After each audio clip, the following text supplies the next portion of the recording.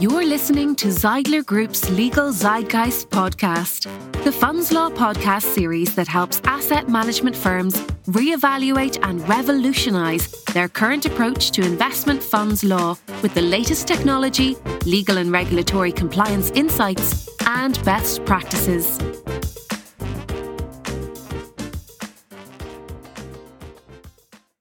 Hi, I'm Kunal Grover, Head of Business Development at Zeidler Group, and today I'm joined by my colleagues Elisa Floretta-Fairberg, Head of ESG, and Jasminka Markovic, Senior Associate at the Zeidler Group.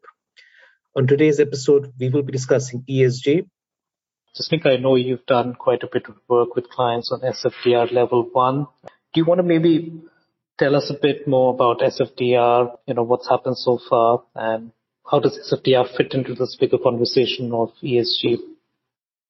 Thanks, Kunal. It's the disclosure, so-called disclosure regulation. So it requires you to add certain disclosures in relation to ESG matters in the regulatory documents, the websites, and the periodic reports. It applies to financial market participants, or FMPs, and financial advisors, or FAs, which are another two acronyms. The first deadline when the majority of its provision came into force and you had to comply with them was the 10th of March this year. We worked with our clients to add certain disclosures in relation to sustainability and also in relation to integration of sustainability risks into their fund documents and on their websites. Pursuant to SFDR, there are three categories of products. Those are Article 6, Article 8, and Article 9 products. And then depending on the category of your product, you need to provide certain disclosures. What is a little bit tricky with SFDR is that it's coming in pieces. So also the RTS for SFDR have been amended by the RTS of taxonomy regulation. So this all makes it a little bit difficult to implement. Then in addition to that, we've heard from our clients that there's not sufficient data on the market. However, there are different views on that topic. So we also hear that there is enough data. However, you need to know how to make sense of it. So those are kind of the main issues. There's also PAIs have proven to be quite challenging, and we know that the RTS themselves have been changed quite heavily in relation to them. They're kind of the main challenges we've seen so far. Thank you so much, Jasminka. I think it's fair to say that SFDR will be part of the conversation for the next few months. Just looking ahead slightly, and I tend to just focus on 12 to 18 months when I'm looking at the regulatory timelines personally. What's coming down the regulatory pipeline over that period, let's say 12 to 18 months, in relation to ESG? What are the key things people should be thinking about, watching out for? Yes, well, the first looming deadline really is the 30th of June 2021, that being a deadline that is only applicable to financial market participants that have more than 500 employees. They will have to issue PAI, a principal adverse impact statement, to say to what extent they comply with it, if they do, and they will have to make that available on the website. That's the first, I think, regulatory and compliance deadline. Then the other deadline will be the 1st of January 2022, where they will be required to start providing the pre-contractual disclosures in a specific template that's been provided in the technical details, in technical regulations, and then they will need to start prepared to report against what they've disclosed in 2021. But before that, from a legislative perspective, there are other deadlines. There are other things that we're waiting for. And as we mentioned them slightly earlier, the RTS, so the technical details, we're waiting for those to be adopted by the European Commission and published in the official journal. And we've been told that this should happen in the summer. We are obviously hoping for June to give enough time to financial market participants to prepare for the 1st of January. And then the taxonomy regulation is actually being enhanced by RTS, referring to the templates and referring to the what is required in terms of disclosures, but also very specific technical details in relation to two of its objectives. The first two, namely climate change adaptation and climate change mitigation. Those are expected. So the Climate Delegated Act was published. Hopefully it will be final by the end of this year. In the course of 2022, we're expecting to see further delegated acts in relation to the remaining four objectives of the RTS, of the taxonomy, and hopefully get an idea as well as to the S, so the social part of the ESG. We're hoping to get technical details as well on those in 2022. Well, Elisa, thank you so much. There's a lot coming down the line, a lot of important dates and milestones to be aware of. Maybe I should have shortened the time frame that we were discussing here, but that's good to know. One thing that I always am aware of, when I'm looking at EU legislation, new laws coming in, is the potential for gold plating, or for there to be additional local requirements. Jasminka, I believe that we're not escaping gold plating completely. It seems that there are some local additional requirements that asset managers should be aware of. Do you want to maybe touch upon that a little bit? Yeah, Kunal, so that's correct. The one that we've received most queries on is certainly the AMF position, or the so-called AMF doctrine.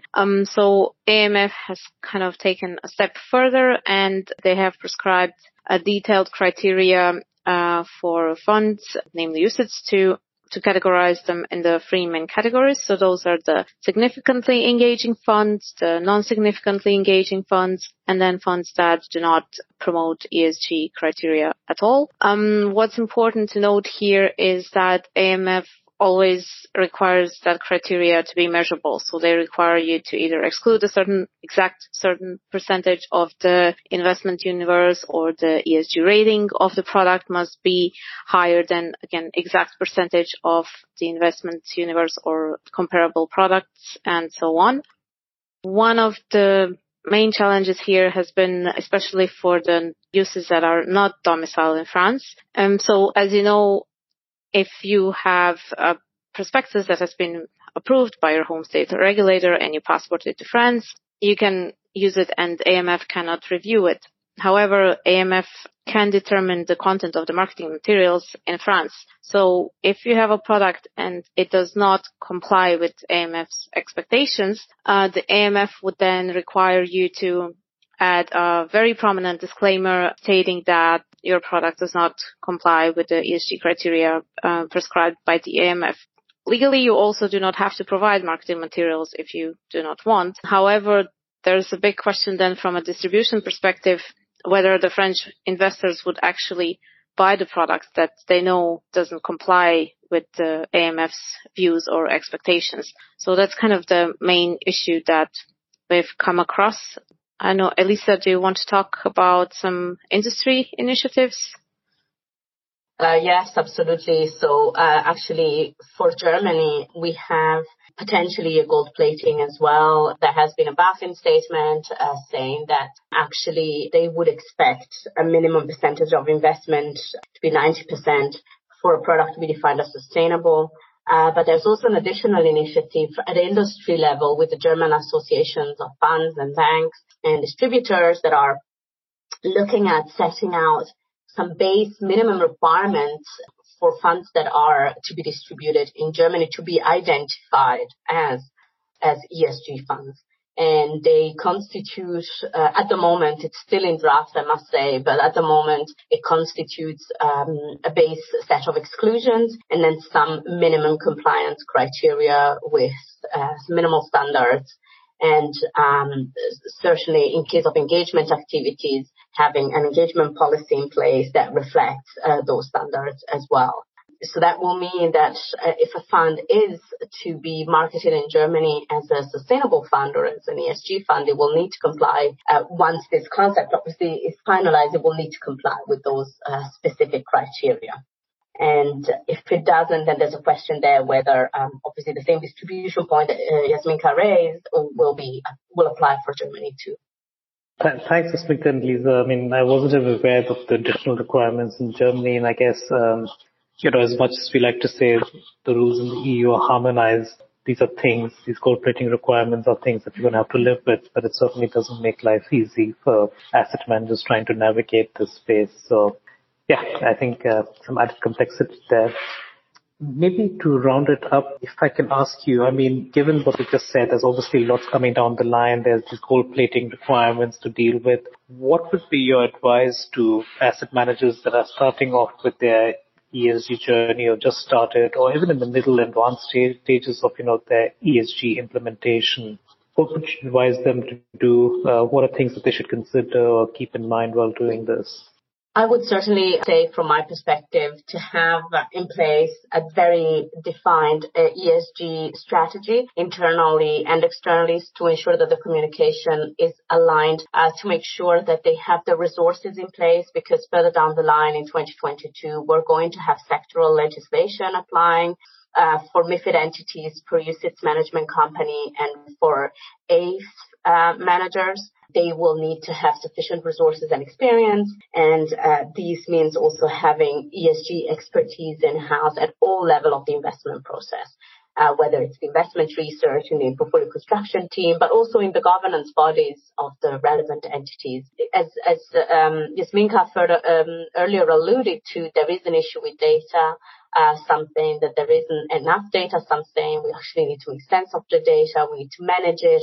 So there's a need for expertise as well there from an analytical perspective to process that data and make sure that it is meaningful. My piece of advice would be to do the due diligence, do the work. If obviously the asset manager is willing to subject itself to the enhanced disclosure requirements of SFDR, but more so of the taxonomy, that they will need to have really strong processes and policies in place to manage that and to understand that ESG data. So I would say invest in those resources. Just make anything from your side? No, not really. I think Elisa really summarized it very well. I think the most important thing is to have systems and workforce, because like the 10th of March was kind of the first deadline where everyone was rushing to comply, but that's kind of the beginning of the rabbit hole. So you need to have resources and systems in place who can kind of push you through it and get you to see the light at the end of that tunnel. I couldn't agree more, but thank you so much, Lisa Jasminka, for that. I think just to really summarize this, I think we're all in agreement that ESG is a hot topic for a reason. For me personally, my view is this is one of the most fundamental changes the industry has seen so far, and it's certainly going to be something that is going to become more of the norm rather than the exception as part of how the industry operates, essentially. So really, really excited to see how this evolves over the coming years. And I'd just like to thank you both for really summarizing everything that is related to ESG that we should be aware of, that people should be thinking about and making plans for. So thank you for that, and take care and stay safe. Thank you. You reached the end of another episode of the Legal Zeitgeist podcast. Connect with us at zeidler.group to subscribe. Thank you for listening. The Legal Zeitgeist podcast is provided for information purposes only and does not constitute legal advice. Professional legal advice should be obtained before taking or refraining from any action as a result of the contents of this podcast. All rights reserved.